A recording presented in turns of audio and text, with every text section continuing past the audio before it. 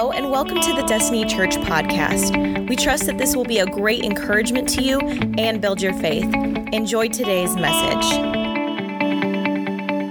So week 3, I want to start with Hebrews 11:1. It says this. Now faith, everyone say faith. Faith is confidence in what we hope for. Confidence in what we hope for. Confidence of future things. And it's assurance about what we do not see, evidence of what we do not see. And like I said, I gave you that definition too, my own definition, which isn't as elegant as our Hebrews writer here, but it's a total trust in the providence and provision of God. That's what faith is. It's important to understand that we've been liberated to carry this faith, this total confident trust in the providence and provision of God. We've been liberated to live with that faith, not because church told us to, but because of what we know God has already done for us in Jesus. We've seen the Father's heart in Jesus. We serve a God who left heaven to pursue us. Amen? So in that, when I put faith in Jesus, faith looks a whole lot like following. So when I put faith in Jesus, I become a Jesus follower. So the fruit of my faith should always be action. The fruit of my faith should always be action.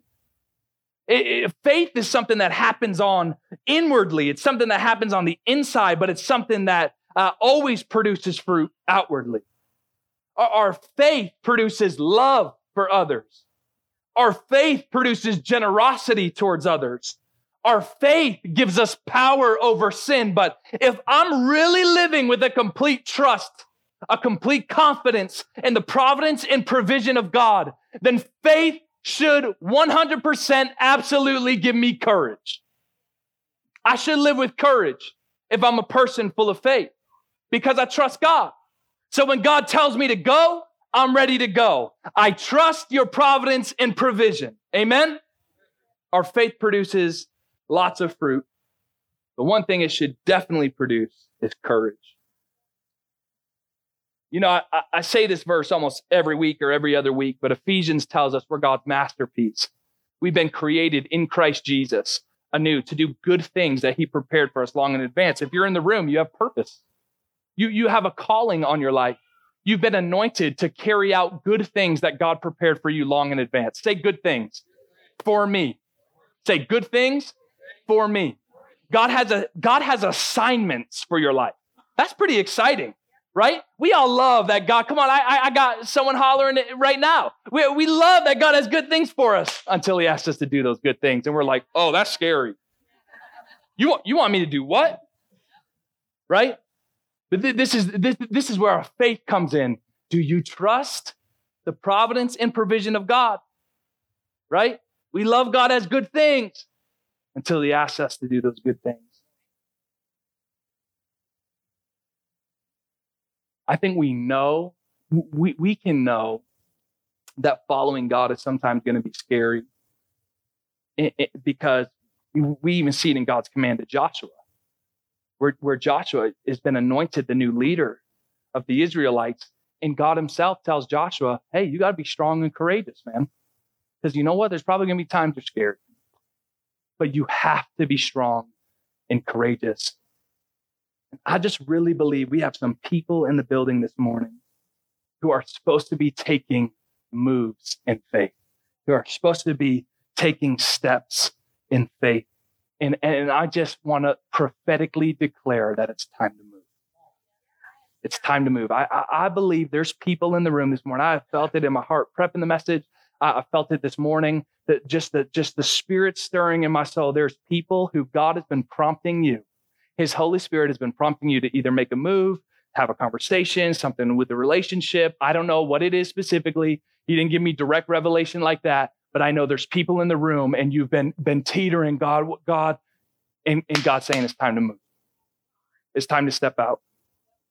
In the words of the great theologian and Christian rapper, Andy Mineo, he says, make moves or make excuses. Make moves or make excuses. Amen. Let's look at our key scripture and then I'll jump into the word. Luke 17. Short little story here. It's found in Luke 17. We'll start at verse 11. It says this. As Jesus continued on toward Jerusalem, he reached the border between Galilee and Samaria. So we see Jesus is on the border of Galilee and Samaria. It says, as he entered a village there, 10, everyone say 10 men with leprosy stood at a distance crying out, Jesus, have mercy on us. He looked at them and said, go, show yourselves to the priests. And as they went, someone say, as they went, they were cleansed of their leprosy. As they went, they were cleansed. I don't even got to preach this. Y'all know where we're going. Come on, let's pray and then we'll jump in. Jesus, we love you so much. Father, I really am truly grateful for the opportunity to be up here, to deliver your word, to help people understand your word. God, I pray for an anointing. Use me as a vessel this morning. Give me power and authority to communicate this message with grace and truth. And I pray that you would till soils in the room, right? You would till soils of hearts in the room right now. So as the seed of your word goes forth, it would take root in our heart. It would grow to produce fruit in our lives. God, if we just come in here every week and just listen, but we never do, we're deceiving ourselves. Father, I pray that we would be people full of faith, people full of real, genuine faith, and real, genuine faith always has action. Help us to apply your word, transform us. And I pray that this church would foster kids in Jesus' name. Amen. Y'all heard the saying, look good, play good. Look good, play good. You know, now I'll show up to pick up basketball games and my socks don't match and my shoes are old. And I don't really so much care now, but back in the day, high school days, let's crack open the yearbook really quick, take a look back. Man, look good, play good. That's important to these high school athletes. Amen. And it was to me. It's all about the swag. Come on, you don't look good, you don't play good. That's just the way it goes. Can I get an amen for some athletes, boys and girls? Yeah. So they got the headbands now, the armbands now. Come on. So one of my favorite times in life was the whole recruiting process. For me, one of my dreams, aspirations was to play college football. I wanted to play college football so bad. And about as I got into my junior year, as I got into my senior year, I started getting emails from coaches. I started getting letters in the mail from coaches and colleges and universities. And it was so exciting to me that a coach would see me fit enough to be a part of their program, that I would be a good fit for their program, that I could maybe help them, that they would be interested enough in me to actually recruit me to be a part of their team. Sometimes I even had coaches calling my own personal cell phone. I'm like, this is crazy. I love this.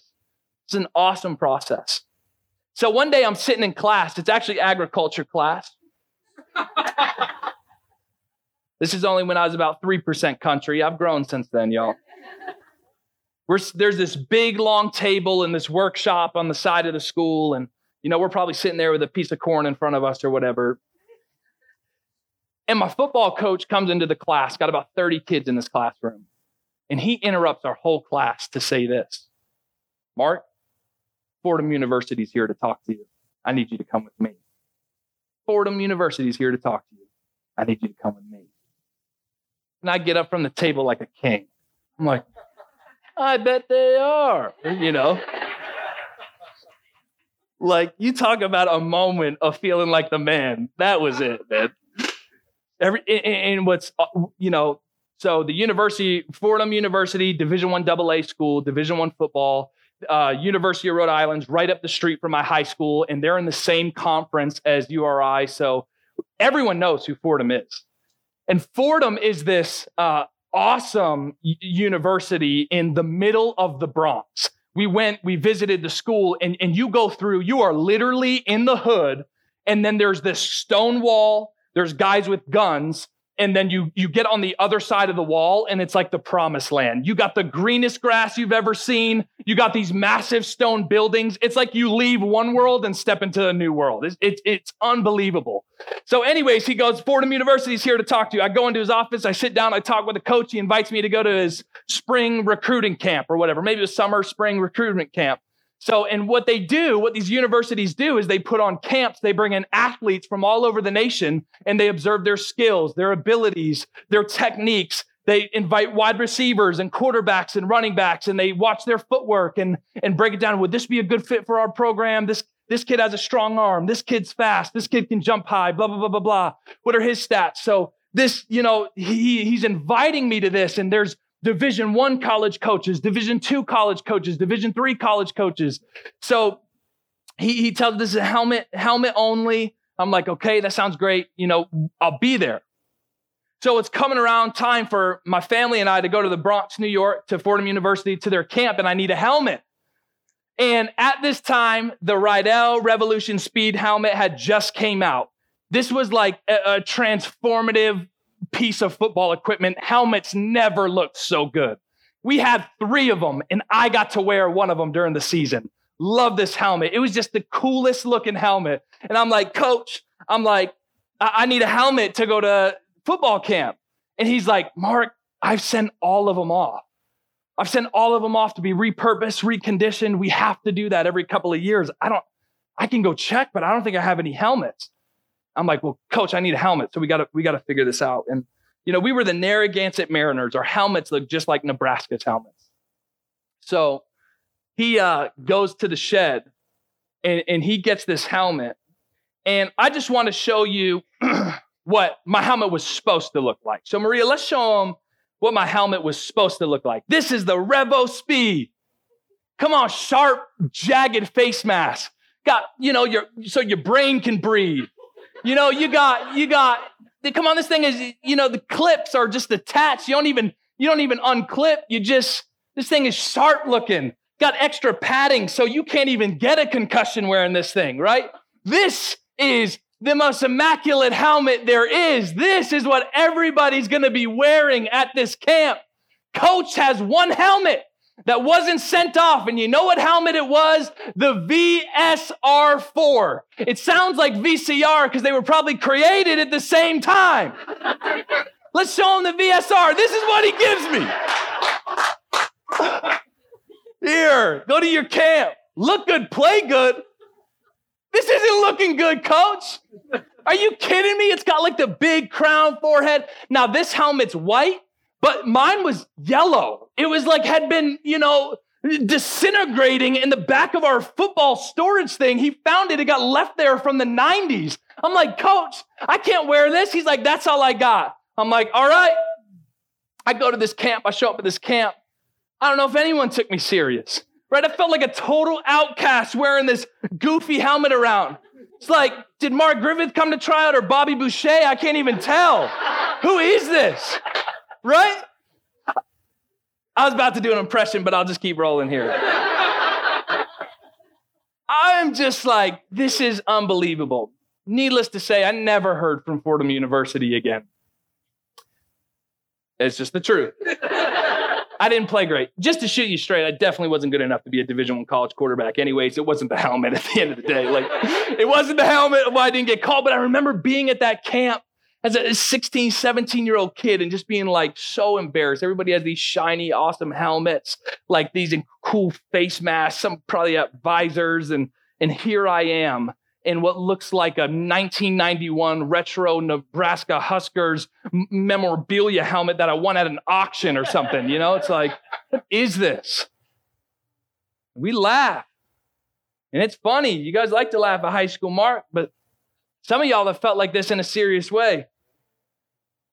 You see the picture on Facebook and realized you were the only one not invited, feeling like an outcast. You walk into the family party as the step-parent or the stepdaughter or the stepson and don't feel like you don't fit. People don't really care if you're there or not. And regardless of where we felt it, I think at times we've all felt that. We hate that feeling of not belonging. We hate that feeling of rejection, not fitting in, because we crave connection. We crave community. And in Luke 17, it's like we're introduced to a group full of guys who are wearing VSR 4s, right? They have leprosy, but Luke 17, let's look at it. These guys got real skin issues, and here I am making jokes. This is terrible. All right, Luke 17. So it says, as Jesus continued on toward, I'm in verse 11, as Jesus continued on toward Jerusalem, he reached the border between Galilee and Samaria. He's in between these things. And as he entered a village there, 10 men with leprosy stood out at a distance, crying out, Jesus, Master, have mercy on us. Now, for those unfamiliar with what the heck is leprosy, leprosy is like this broad word for every kind of skin disease. And what would happen at this time in culture under Levitical law, to not infect other people, if you had some sort of skin disease, whether that be, blisters, infections, rashes, ringworm, whatever, you were marked, labeled unclean, and essentially separated from society. In a lot of commentaries that I've read, they talk about how if you're considered unclean, as you walk around through communities and people, you actually have to vocalize that you're unclean. You have to walk in and say, unclean, unclean, so people know, so they don't get too close, so they don't get infected. So here we find on the border of Galilee and Samaria, we have 10 lepers, 10 people who have been outcast from society. Now, it wasn't uncommon for lepers to join together because we crave connection, right? So they're like, hey, they kicked you out too? Yeah, me too, man. Don't get too close. I don't want to get infected. Bro, you already are infected. All right, get over here. Give me a hug, So we have this group of lepers who's been just basically kicked out. They're the outcasts. They're rejected. And something that I love here is this story is so deep. There's so much underneath the surface of just these texts. You have Galilee and you have Samaria. And Galilee is predominantly a Jewish community. So people who serve the real living God, clean people, the Jewish community. Then you have Samaria. In a little history lesson here, Samaria was taken over by the Assyrians. The Assyrian men got with the Jewish woman because Samaria used to be a Jewish community. They get overtaken. Assyrian men get with Jewish women. So this is probably a mix of race, but it's not only a mix of race, it's a mix of cultures, it's a mix of beliefs. And through Jewish eyes, through Jewish perspective, now people from Samaria have been contaminated.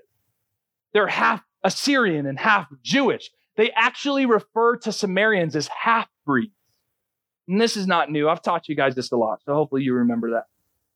But what we find here is this group of lepers has a little bit of both in its group of 10. And I think the lesson is listen, at the end of the day, you can think you're better than me, but at the end of the day, our insignificance is all equal and we're all broken, right? And there's something about that number 10 too. In the Bible, when you see the number 10, it represents harmony. So I think that God's even trying to communicate here that I came for all people and you're all broken and you're all in need of Jesus. So we see 10 lepers. We know that at least one of them is a Samaritan and some of them are probably Jewish, forbidden by law to come near anyone. So as Jesus approaches this group of lepers, they call out to him.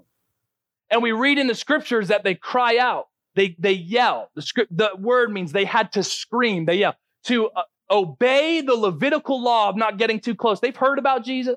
They know what he's capable of. They know what he's able to do. They probably heard of the miracles and they're calling out, hey, have mercy on us.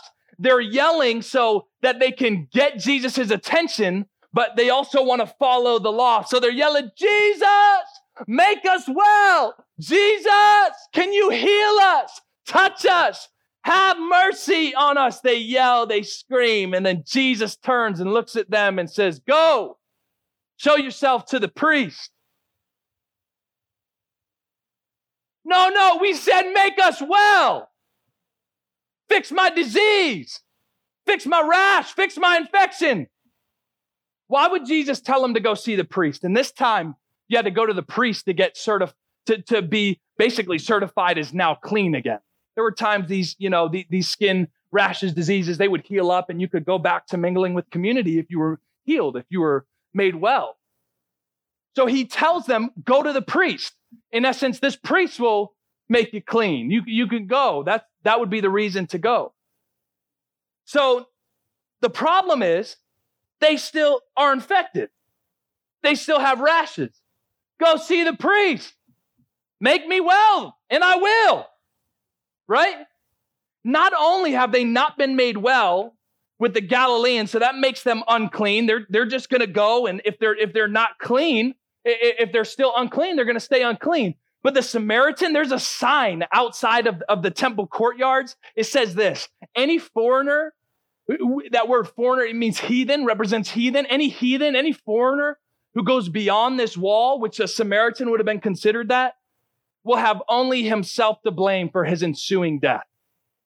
So Jesus is saying we know there's at least one Samaritan, go see the priest. What? That doesn't make any sense, Jesus. Why do you want us to go there? The lepers shouted out, have mercy on us, make us well.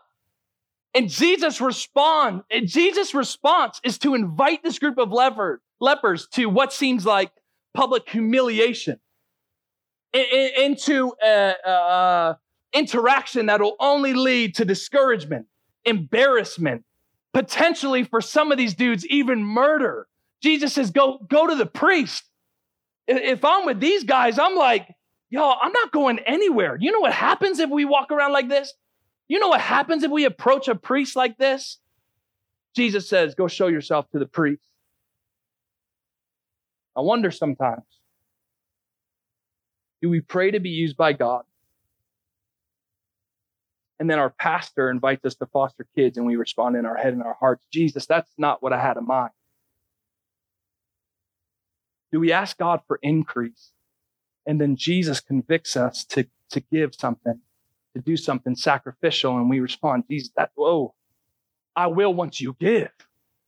I will once you give me surplus, I'll do what you asked me to do. God, that's not what I had in mind. Maybe we pray for our spouse to act right, but the Lord convicts us to actually start serving that spouse before their behavior even changes. Lord, that's not what I had in mind. I just want to bring you guys in on a little kingdom secret this morning. God is going to invite you to do some good things. God's going to prompt your spirit. He's going to put in your heart to do some good things, but oftentimes the good things he invites you to do are scary. They're uncomfortable. They're sacrificial. They feel risky. But when God tells you to go, you'll never receive the fullness of this abundant life he has for you if you don't make moves, you just make excuses. Some of y'all have been praying about some things.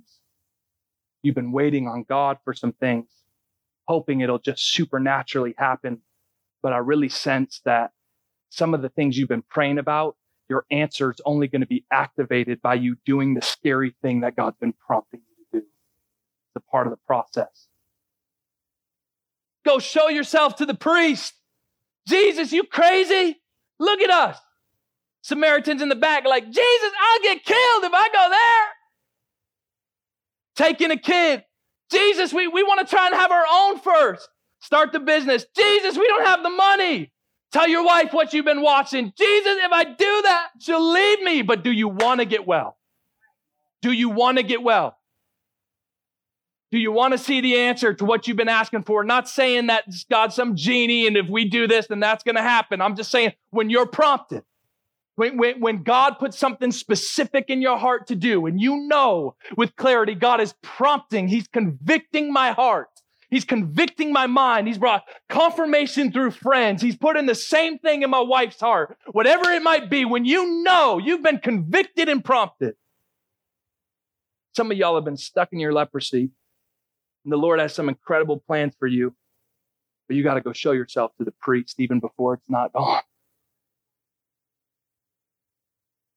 You know, something I love about the writer James is when James writes his letter in the Bible, he's about 80% punch and 20% hug, which for some reason I kind of like. He's hard-nosed.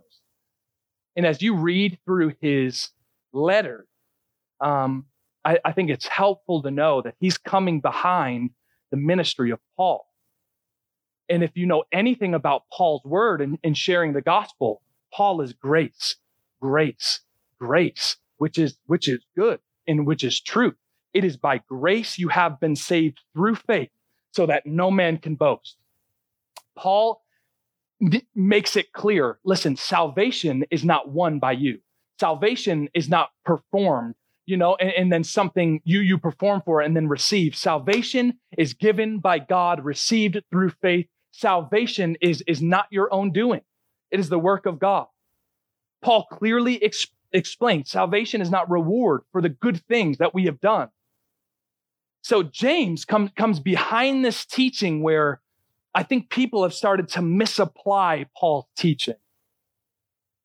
James addresses the believers who more than likely they sat under the teaching, and instead of responding to the grace of God with an activated faith, they've become apathetic in their faith, misapplying Paul's teachings that salvation isn't based on works. So it's like, okay, I'm good. I don't need to do anything. And we got a bunch of apathetic Christians chilling. And James is like, y'all better get up. Y'all better be sensitive to what's going on in you. If your faith doesn't move, you have to question if that faith is even real. Because faith isn't just a belief. Faith looks a lot like following. And if you're going to follow Jesus, you got to move, right? Jesus said, I'm sending you my spirit. It's better that I go. I'm going to give you my spirit. He goes, y'all, we got the Holy Spirit on the inside of us. When I put faith in Jesus, everything changes. Jesus comes and inhabits my heart. He lives in my heart through the Spirit. And the grave is empty, y'all. Christ is alive. We have a God who's interacting with us. We have a God who's prompting our hearts, prompting our spirits, leading us, right? We have a God who interacts with us. He's alive. And he's saying, y'all are sitting there. God's got good things for you to do. God's trying to accomplish his will in you and through you. Faith is alive. Faith is submission to the person of the Holy Spirit at work within us. I'd say it like this. Sometimes we get confused thinking faith is a noun. Faith is a noun, but it's just as much a verb. Faith is action. Faith is me in my new life. Faith is the old washed away, me walking in the new. Faith is a relationship with a person. James writes in chapter 4 of his letter, not the verse I'm going to use, but he tells us, he says, God is passionate. He's jealous. God is jealous that the Spirit he has placed within us should be faithful to him. God has put his Holy Spirit in us to lead us, to help us follow him. It's not that James is saying you have to perform for your salvation, but he's exhorting believers that true, genuine faith always produces action. Real faith changes everything. Talk about a punch and a hug. James is a spiritual boxer. Let's read this. James 2, verse 14. We'll start there, read through verse 20.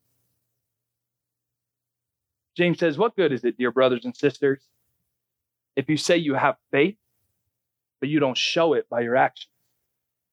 Can that kind of faith save anybody? Suppose you see a brother or a sister who has no food or clothing, and you say, bye, have a good day, stay warm, eat well. But then you don't give that person any food or clothing. What good does that do? He says, so you see, faith by itself isn't enough. Unless it produces good deeds, it is dead and useless. He's not saying that we have to perform. We have to perform. But what he's saying is that our faith and our actions, real faith, that's just a part of real faith. It spurs you on. It energizes your spirit. Real faith moves you. It's catalytic to a new life. We're followers now. We're following someone. I've died to the old. I'm not living for myself. I'm literally following someone else. Now, someone may argue, he writes in verse 18, now someone may argue, some people have faith, others have good deeds. But I say, how can you show me your faith if you don't have good deeds? I will show you my faith by my good deeds. You say you have faith, for you believe that there is one God. Good for you. Even demons believe that. And they tremble in terror. How foolish. Can't you see that faith without good deeds is useless? Remember our definition of faith. A total trust in the providence and provision of God. This whole faith journey is an interaction with a God who is alive on the inside of us, prompting us, leading us, accomplishing his will through us. There's not a whole lot of difference in faith and in following. Faith is following Jesus, believing that he is the way, he is the truth, and he is the life.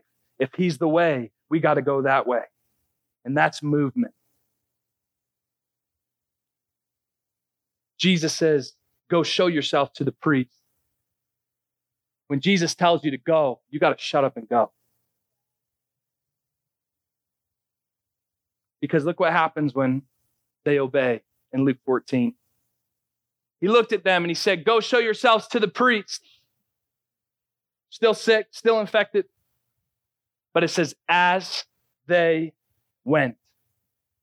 Come on, somebody say, as they went. One more time. As they went, they were cleansed of their leprosy. As they went. See, what we think is that God wants us to go to the priest because our provision is found in a person or in a place. But when Jesus gives them this command to go to the priest, it had nothing to do with the priest, right? It was about them trusting the Lord, trusting his providence and his provision. And before they ever moved, they had to come into agreement that his command was good. They had to come into agreement that his providence and his provision could be trusted. So even when it didn't make sense to go because they're still lepers, they went anyway. We fail to recognize that it's not about getting to the priest. It's about trusting the Lord when he tells us to go. And as they went, they got well. As they went, they were cleansed. Sometimes I think obedience to the word of God, obedience to the promptings of the Holy Spirit on the inside of us becomes convoluted into this have to. Like I think in the church, this word obedience is this dirty word. Like we don't like this word obedience. And I think we forget that there's blessing in obedience. Obedience, just as much as it blesses God, it blesses us. This is a God who died for us. This is a God whose pure motivation for us is love, that he sent his one and only son, that whosoever believes in him will not perish but have eternal life. This is the God who's prompting us, who's leading us. Do we trust his providence and his provision? Do we trust that God has good things for us? Like, why are we so stuck in the mud to be obedient to what God's doing in our heart? When God tells you to go, you got to go. Knowing that your way is not better than his way. And as they went, they got well. Why do we struggle to obey and trust the same God who's purely motivated by love? When God says go, we have to go. Tim, you can come if you don't mind. As they went, they got well. As they went, they got well. Jesus says go, and they just start walking. Okay, but I still got sores, Jesus. Oh, that one just went away. That as we go, as we follow Jesus, as we follow what he's prompted us to do, oh, that changes, bro. Oh, I just got freedom in that area. There's that joy rising up. As they went, they got well. He is the way. He is the truth. His Spirit is leading us into all truth. He has an abundant life for you. So when he tells you to go, you got to go, even when it doesn't make sense. And as you step, it reveals what's happening. As he called Peter out of the boat, he stepped on the water. So, oh, that's different. Oh, that's different. Whoa. As you go. Come on, God's prompting you. And he's just saying, come on, you just got to trust me. You just got to trust me. And as we just follow him, you're going to experience the faithfulness of God. You're going to see chains break. You're going to see joys rise up. You're going to see leadership capacity increase. You're going to see a new influence rise up. You're going to see promotion as you follow. You're going to see God develop some things in you. But if you stop, you're going to still see swords. But as you go, you get well. As you keep going, he's doing something in you. But there's going to be times where he says, now step over there. And you'll be like, I don't know. Do you want to get well? Do you want to step into the full life that I have for you? When I say go, you got to go. So the lepers have started on their way. And as they go, they miraculously receive their healing. But one of the lepers' response is unique to the other 9. And we see it in verse 15, Luke 17, verse 15. It says, one of them, when he saw that he was healed, he came back to Jesus as he walked. And I don't know, the scriptures don't tell us, so I don't know if he actually got to the temple. I don't know if he was made, but it just says the way I see it, can I just give y'all some perspective and say it might be Bible, it might not. Just have some grace. This is the way. He goes, he sees it, he gets well, and he runs back to Jesus because the value's not in the blessing, the value's in the person from which all things flow. And he caught it. It wasn't so much about my healing, it was about the person. That's where the real value is. So the other 9, they got their blessing. That was good enough for him, but he caught revelation. No, this is deeper. Let's read. Verse 15, one of them, when he saw that he was healed, he came back to Jesus shouting, praise God. And he fell to the ground at Jesus' feet, thanking him for what he had done. And who was this man? A Samaritan. This man knew what it was like to be rejected. This man probably grew up and people said, God doesn't love you. God doesn't have good plans for you. You're broken. You're going to always be broken. It doesn't matter what you do. Everybody knows what you've done. I've been there. Have you felt broken? Have you felt discouraged? Have you made bad decisions? Come on, am I the only one who God's proved himself faithful? I found myself every morning in this chair saying, God, you're good. Look what you've done. Broken Mark preaching to a room full of 200 people. I don't belong here. And God's got things for you. God's got things for you. And it's not in the blessing, it's in the person. A Samaritan, a leper, broken. I don't even know if I'm allowed to be near you. I don't even know if I'm allowed to be at your feet. I know they're saying you're God, but I just have to give you praise because you made me well, and it was you. And Jesus asked him, didn't I heal 10 men? Where are the other 9? Has no one returned to give glory to God except this foreigner? And Jesus said to the man, stand up, because your faith has healed you. Your faith has made you well. I did a little word study. I don't have time. I'm way over time, but so it says, as they went, I just looked at the original language. As they went, they were cleansed. That's one word. Then the Samaritan, when he recognized he was healed, in verse 15, he was healed. That's another word. And then when he's at the feet of Jesus, and when Jesus says, stand up and go, for you've been made whole, it's another word, which means you've been rescued. It really means you've been rescued from destruction. This is what it tells me, that Jesus isn't just interested in healing our hurts. He wants to heal our heart. Jesus isn't just interested in the material. He wants to make your soul well. He wants to give you eternity with him. Salvation is found in the name of Jesus. And Jesus says, Samaritan, you get it.